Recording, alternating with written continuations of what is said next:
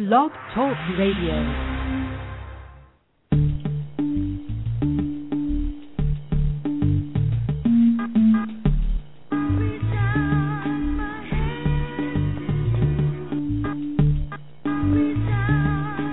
Network is proud to present Disaster Awareness for Community Preparedness with your host, Brother Rudolph Muhammad.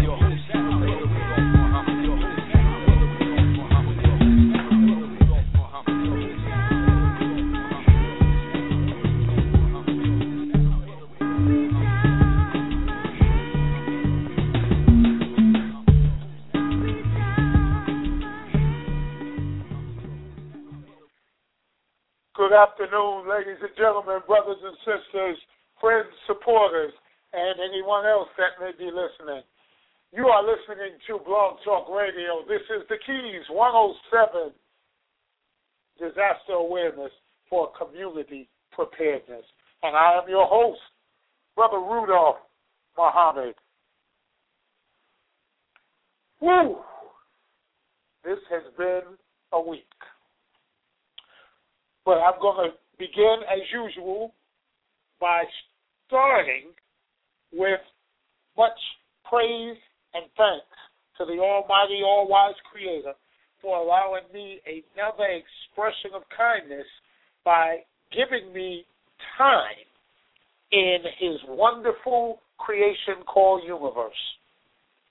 I know it's not based on any good or meritorious work that I have done that I'm still sitting here, but solely based off of the grace and mercy of the all-wise, almighty Creator. And so for that, I thank Him.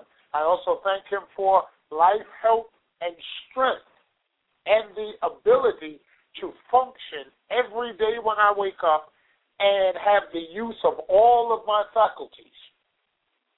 This is a major thing that we sometimes take for granted until it's gone.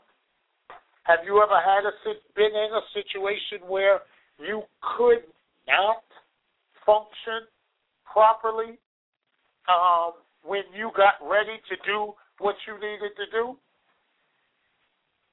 Well, what I want you to think about is, I want you to think about the fact that just tying your shoes, getting up, brushing your teeth, brushing your hair, dressing yourself, being able to think your way through your activities of daily living is a blessing within itself.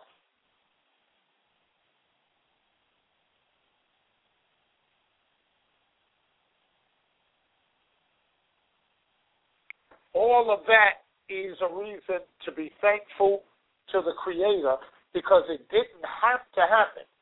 Somewhere on this planet, somewhere in this borough, in this city, in this state, in the United States, someone laid down last night and went to bed and did not get up today with the ability to do all the things that I'm talking about.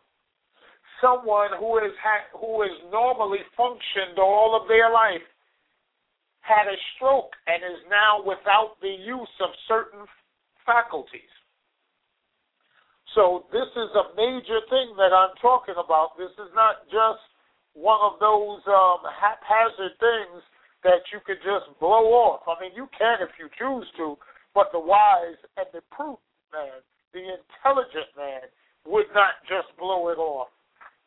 They would make sure that they take the time to give thanks because it's worthy, it's necessary, and it's humbling and shows appreciation. So, with that being said, I further pray that you and your family have not suffered any major catastrophes over this last week. And if so, I pray that you had the ability to step back, take a breath, debrief, and realize what's really important. there have been quite a few murders over this last week, at least here where I am. Some made the news, some did not make the news. That's an everyday occasion here. And so because of that, again, that's a reason to be thankful. So I just want you to understand that every day above ground is a blessed day. It's another day to solve a problem, and it's another day to try and get it right.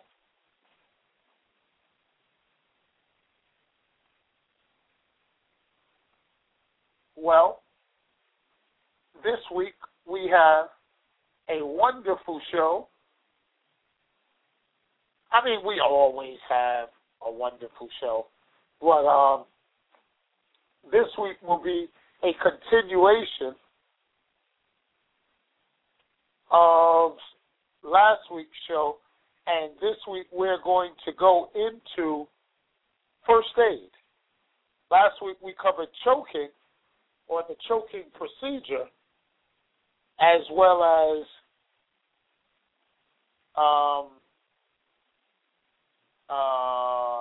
CPR, cardiopulmonary resuscitation, or the ability to restart the heart of an individual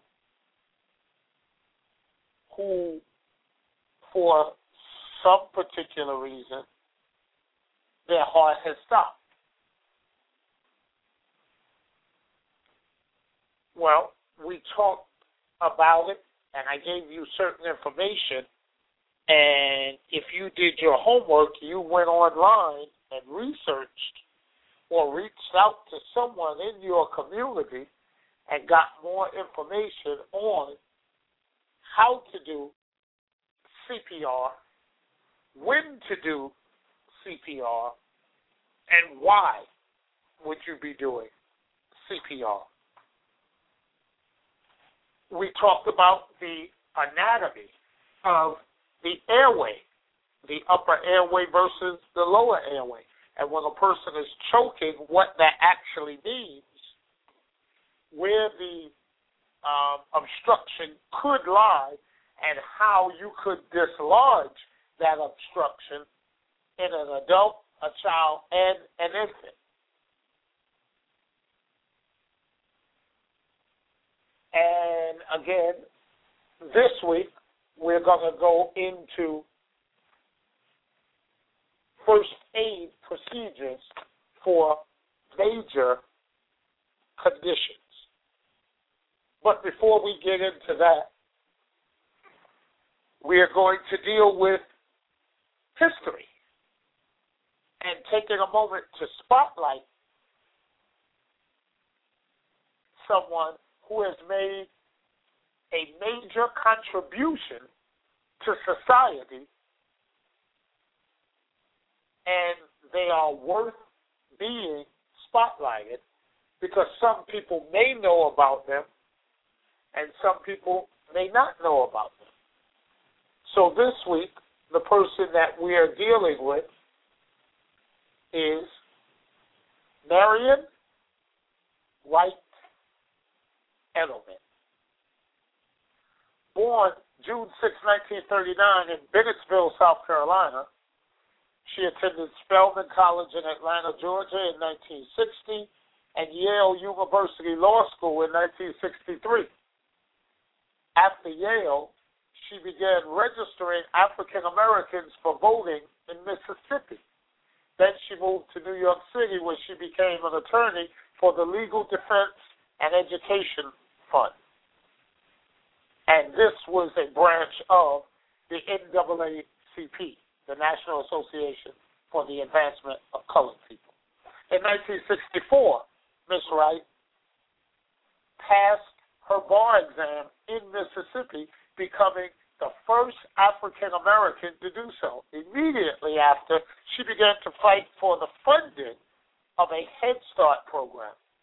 And from 1964 to 1968, Marion was the director of the Legal Defense and Education Fund in Jackson, Mississippi. She withdrew from that office when she moved to Washington, D.C. in 1968. While in Washington, D.C., Ms. Wright started a public interest firm called the Washington Project of the Southern Center for Public Policy. She then became the director at Harvard University's Center for Law and Education from 1971 to 1973. In 1973, Marion created the Children's Defense Fund in Washington, D.C., and became its president. Between 1974 and 1995, she published many books that include Children Out of School in America, a report in 1974, Portrait of Equality, Black and White Children in America in 1980, The Measure of Success, a Letter to My Children and Yours, 1982. Families in Peril, an Agenda for Social Change, 1987. Guide My Feet, Meditations and Prayers on Loving and Working for Children, 1995. Marion received the MacArthur Foundation Fellowship Award in 1985. Lastly, she created Stand for Children, a foundation like the Children's Defense Fund. This is a moment in history, and this is Marion Wright Edelman. Truly, truly a hero for humanity.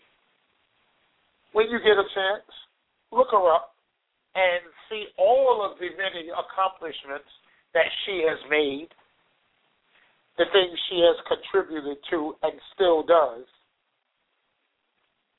And again, she is just one of many unsung heroes for humanity here in the United States of America. Again, Marion Wright Edelman. All right. The call-in number is 213-943-3618. That's 213-943-3618. Press the number 1 so that you can speak directly to the host if you have a question, comment, or concerns and want to air them and speak to your family. Now let's just go through some news first and information, and then we will get into the first aid. This is giving you a chance to get your pens and paper ready because there will be a lot of information for you to copy.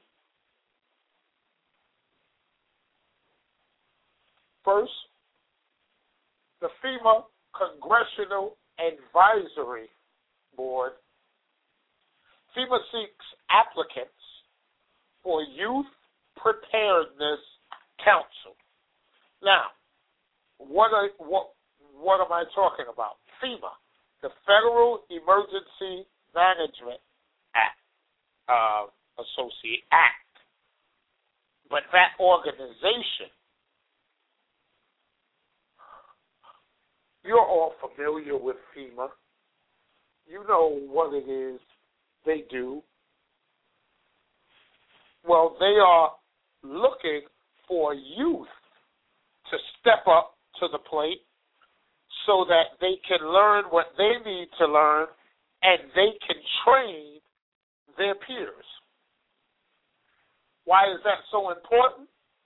One, it gives the youth an opportunity to really make a difference in their community. It gives the youth an opportunity to get a wealth of experience and knowledge quickly in an arena that has been all but cut off to them.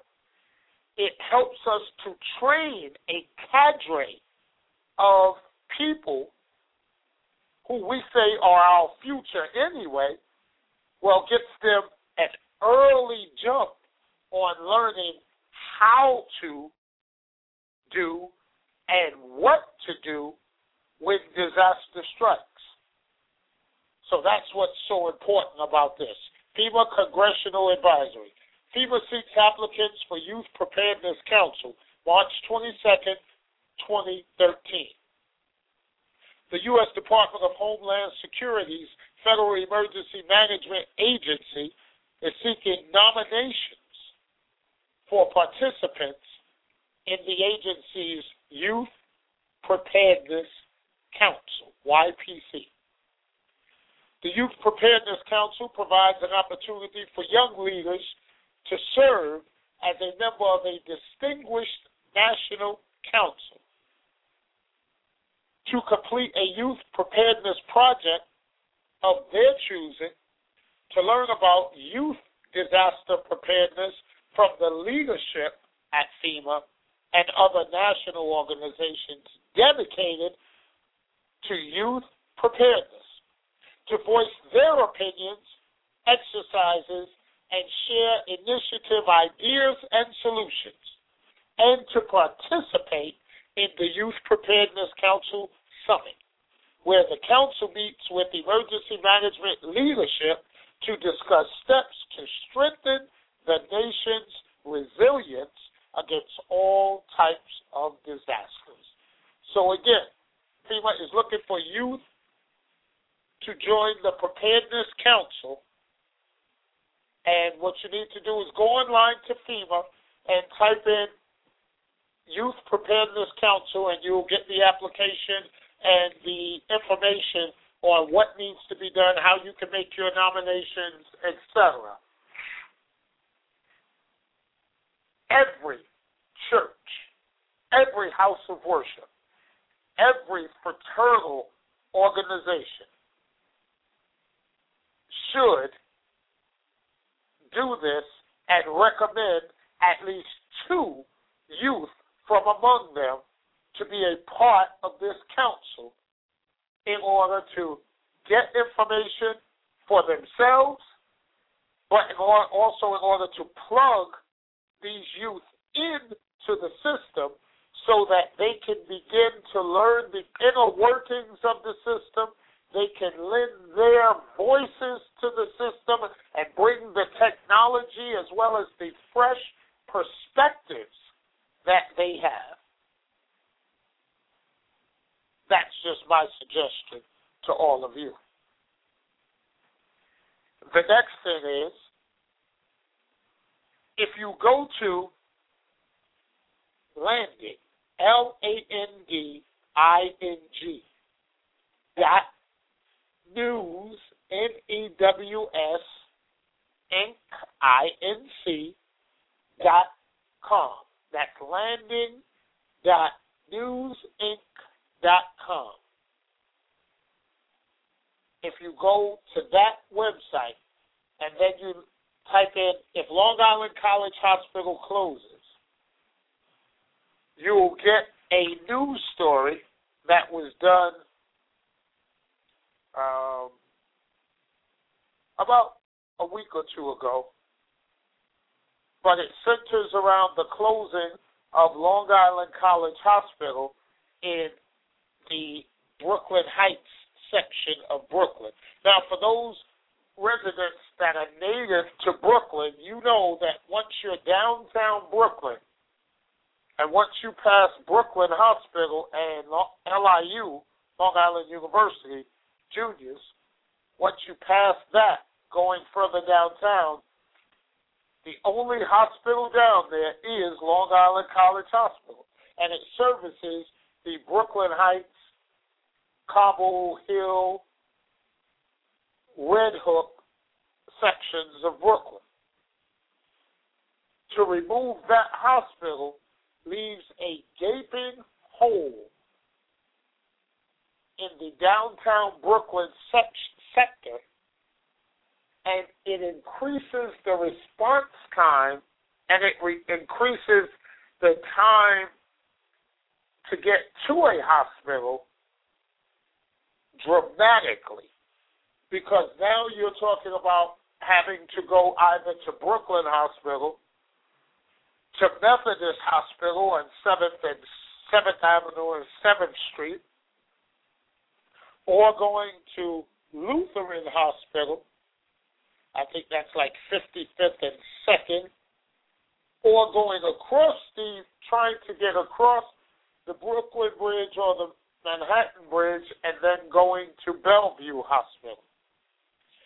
That may not seem like much to you, but to a person who needs an emergency room or an operating room and needs to be stabilized, those seconds, which turn into minutes, and with traffic the way it is, can turn into more than 10 to 20 minutes.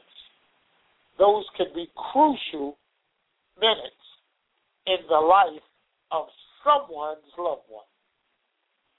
So you need to stay abreast of this thing, people, and don't be silent about it, because, again, it's Long Island College Hospital today, and it's the hospital near you tomorrow.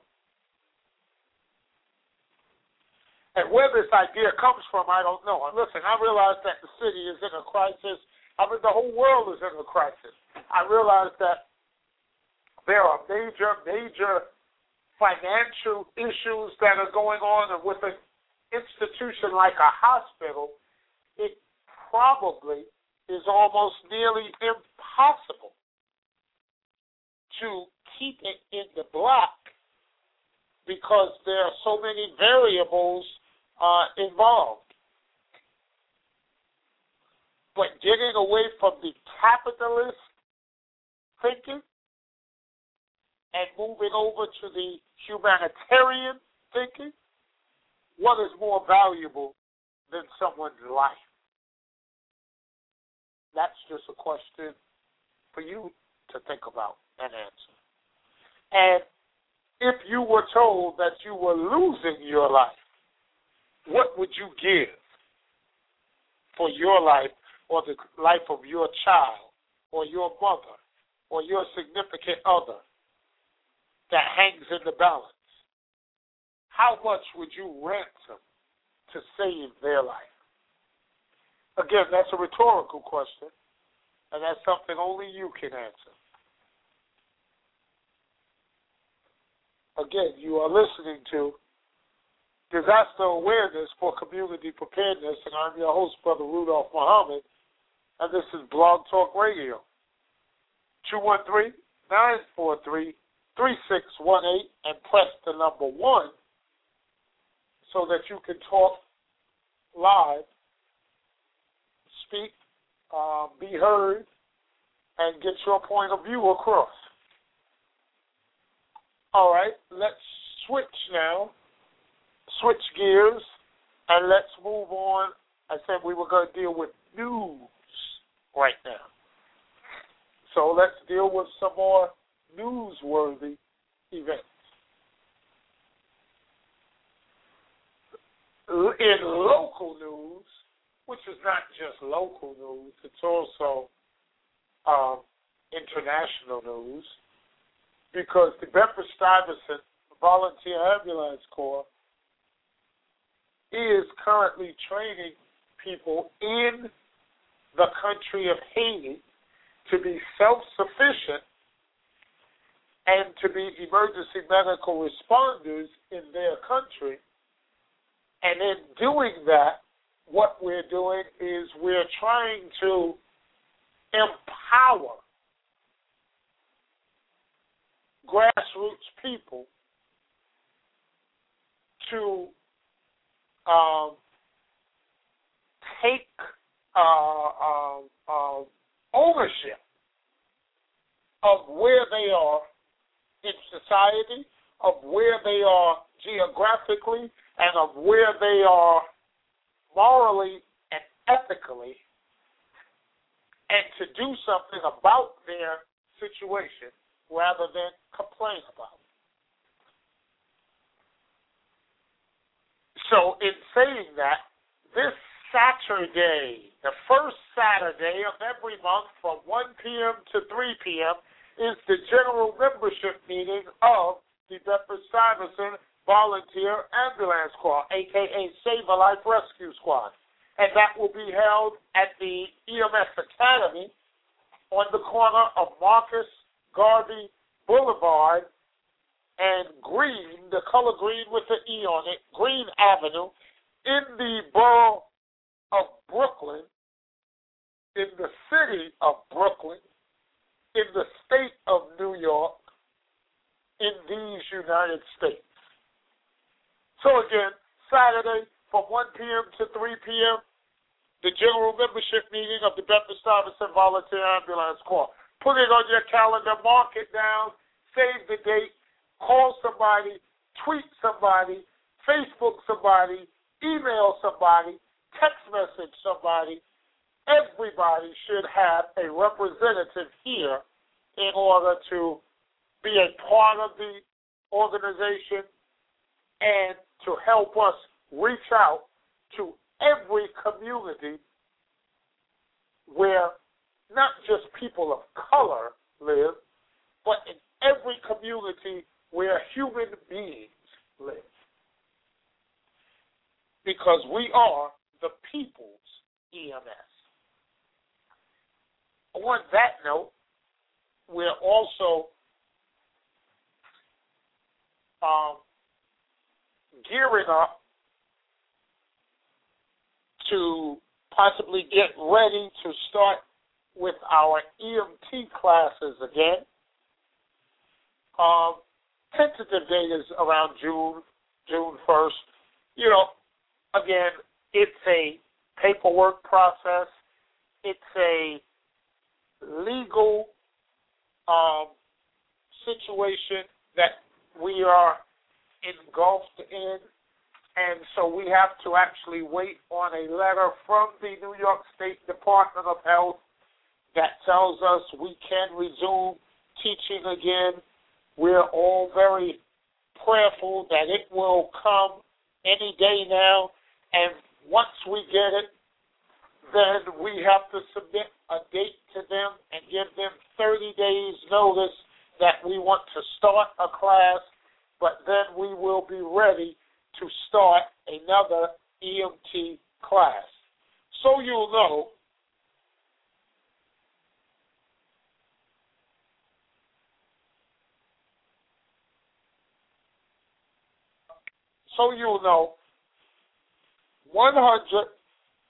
and I think it was 89, either 189 or 184 people went to the New York State Emergency Medical Technician exam in January, sponsored by the Bedford-Stuyvesant Volunteer Ambulance Corps, and all but 7 of them passed their exam.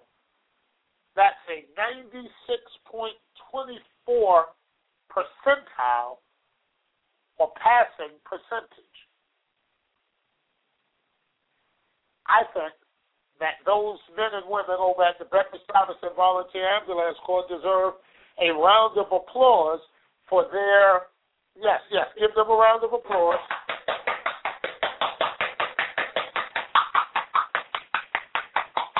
Yes, they deserve a round of applause for weathering the storms that come up on a daily basis there and still being able to focus enough on the issue and the goal, which is to educate people with the knowledge necessary to become emergency medical technicians and move from where they are right now into an area of getting a paying job and being able to provide for themselves and their family. That is the second goal of the organization. The first goal of the organization is to save lives of those that are sick or injured in the confines of the 79 and 81st precincts in the Bedford-Stuyvesant community. So again, kudos to those men and women over at the Bed-Stuy Volunteer Ambulance Corps who on a daily basis show up to ensure that an ambulance will be available when 911 is called by the residents of that community, and they take the initiative to teach and train anyone who is willing to learn how to save a life and how to preserve life. Contact them at 718-453-4617. That's 718-453-4617.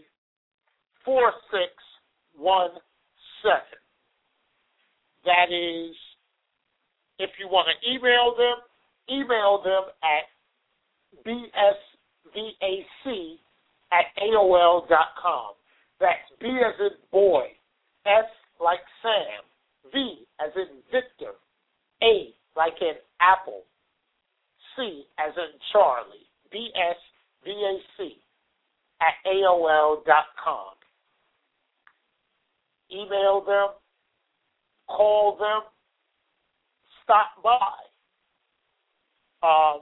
Do what you can to help ensure that that program stays viable in the community, because where else are people who need a second chance being given a second chance at little or no cost to themselves? All righty then. So now, let's see. What else are we going to talk about right now?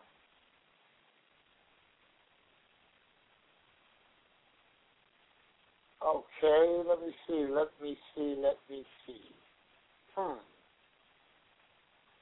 What are we going to talk about? Now we want to talk about, okay, we spoke about the EMT course starting back up again. We spoke about the Bed-Stuy Volunteer Ambulance Corps and the work they're doing. We spoke about FEMA and its desire to encourage and solicit youth participation in preparedness, in the Preparedness Council.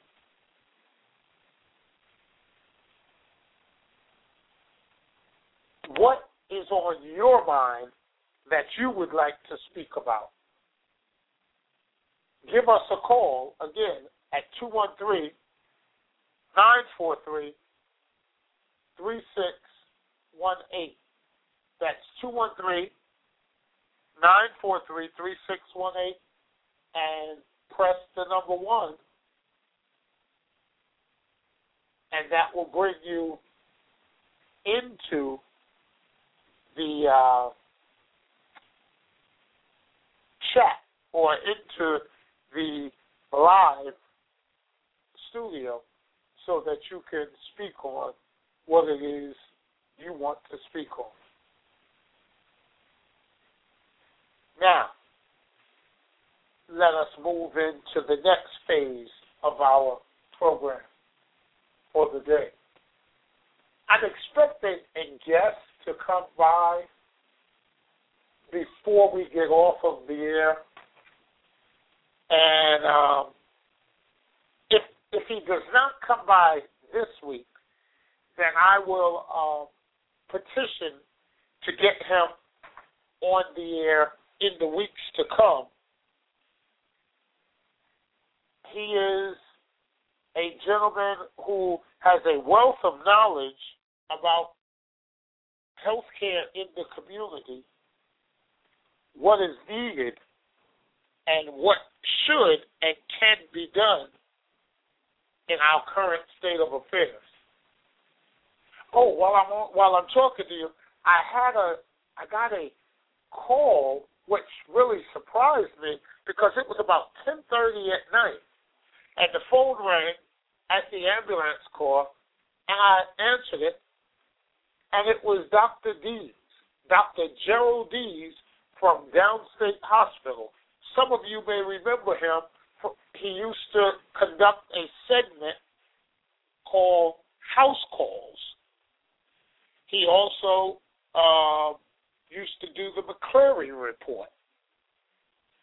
But anyway, Dr. Gerald Dees, he called, and we talked for about a half hour on the phone, and it was great for me to be able to hear from him, someone who is one of my idols, because growing up here in the ambulance corps, he was very instrumental in helping us get the word out in the early years when Rocky and Joe first started. It seems like he was always here.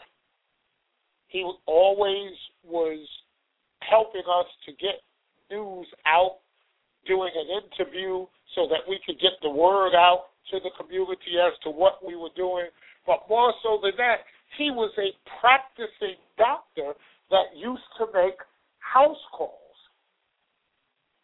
And I remember that, and I wondered in recent years what became of the doctors and the house calls. You know, what can be more educational and beneficial than a physician to meet a patient in their environment? See, it's one thing for a patient to go to a doctor's office and to tell the doctor what their signs and symptoms are and all of this. It's another thing for the healthcare provider to observe the patient in their own environment. You get so much more to the piece of the puzzle as to what you are actually dealing with. Not so much what they are saying or telling you, but you get to see full well what they're not telling you, which makes a major difference in their diagnosis and in their treatment and their rehabilitation. So again, we talked, and he expressed his desire to change the status quo, so to speak. And what he wanted to do was somehow get his residents to do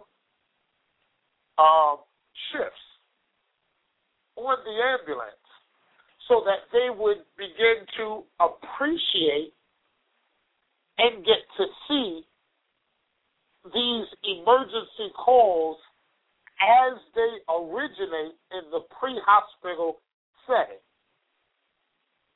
So we are working feverishly to try and get the legal kinks ironed out, as well as the organizational kinks ironed out, so that we can make this program a reality. Why? What will it do? Overnight, it will increase the quality of health care in that hospital, but also in this community, because now the doctors that you see when you go into the hospital may also be the same doctors that respond on the 911 calls, and so they get to see and understand and appreciate what the pre-hospital care providers have to deal with before we can get the patient to them in the sterile environment of the hospital. Makes a big difference. So again, thanks to Dr. Dees for thinking out of the box and being at the forefront of trying to change the current status quo and the healthcare paradigm as we know it. Again, you are listening to Brother Rudolph Muhammad, and this is Disaster Awareness for Community Preparedness on the Keys 107 on Blog Talk Radio. Okay, now, let us go. You should have your pens and paper now. And now we will go into our first aid segment.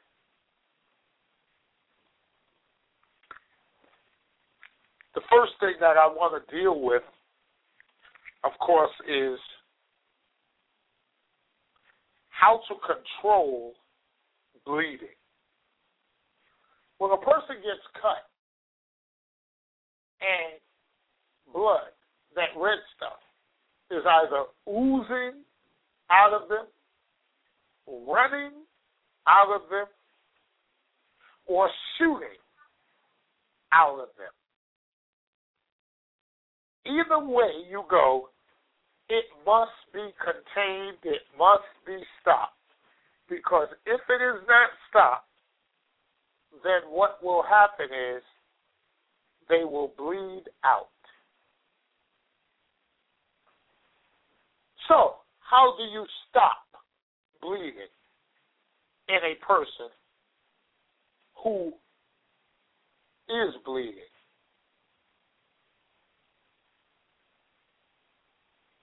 Well, you have to somehow place a barrier over where the blood is coming from.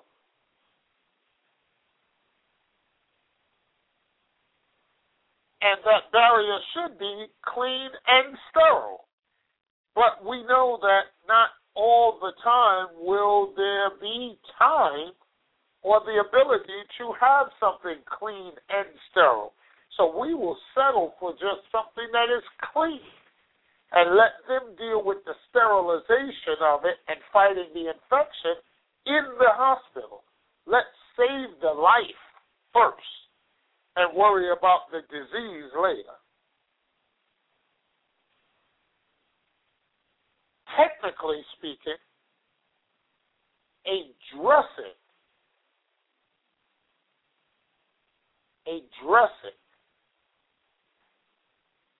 goes over a wound and should be sterile. And a bandage holds a dressing in place, and it needs only to be clean. Again, that's technically speaking.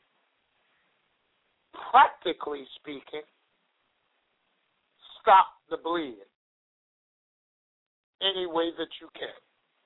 And the first way that is recommended to attempt to stop any kind of bleeding is with direct pressure, meaning you directly put pressure on top of wherever the bleeding is coming from and squeeze.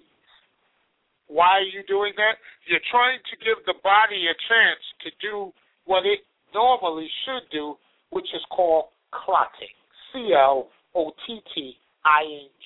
Clotting.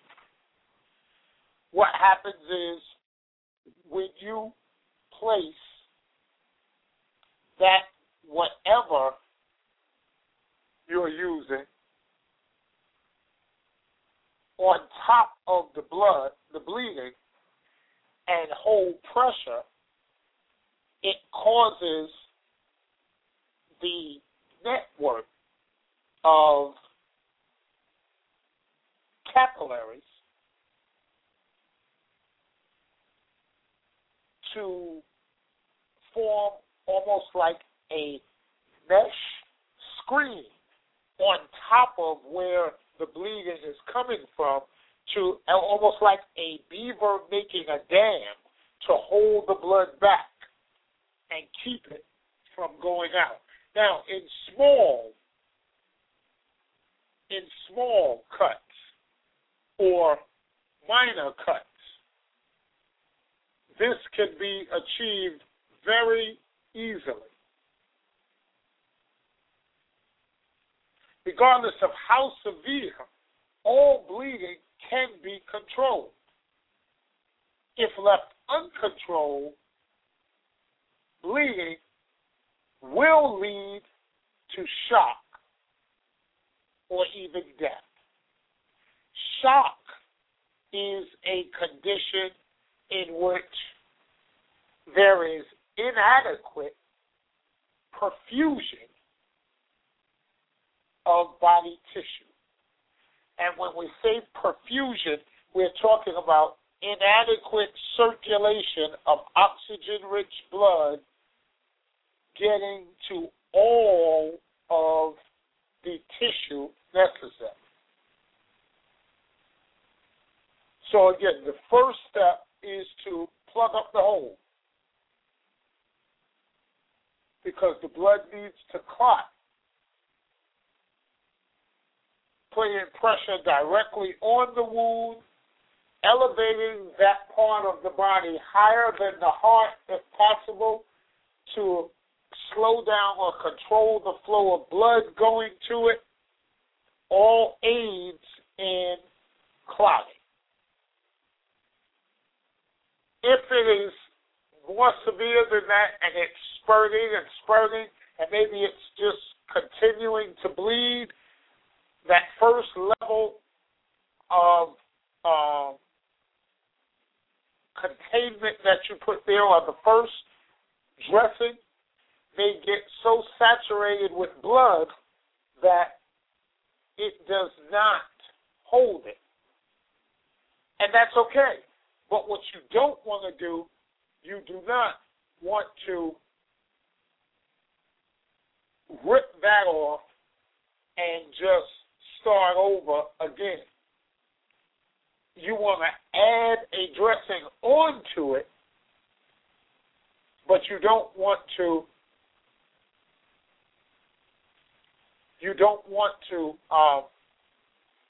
rip it off and then reintroduce air into the wound, because whatever clotting has been done, you will rip it right out when you take that dressing off, and you also expose that person to more infection.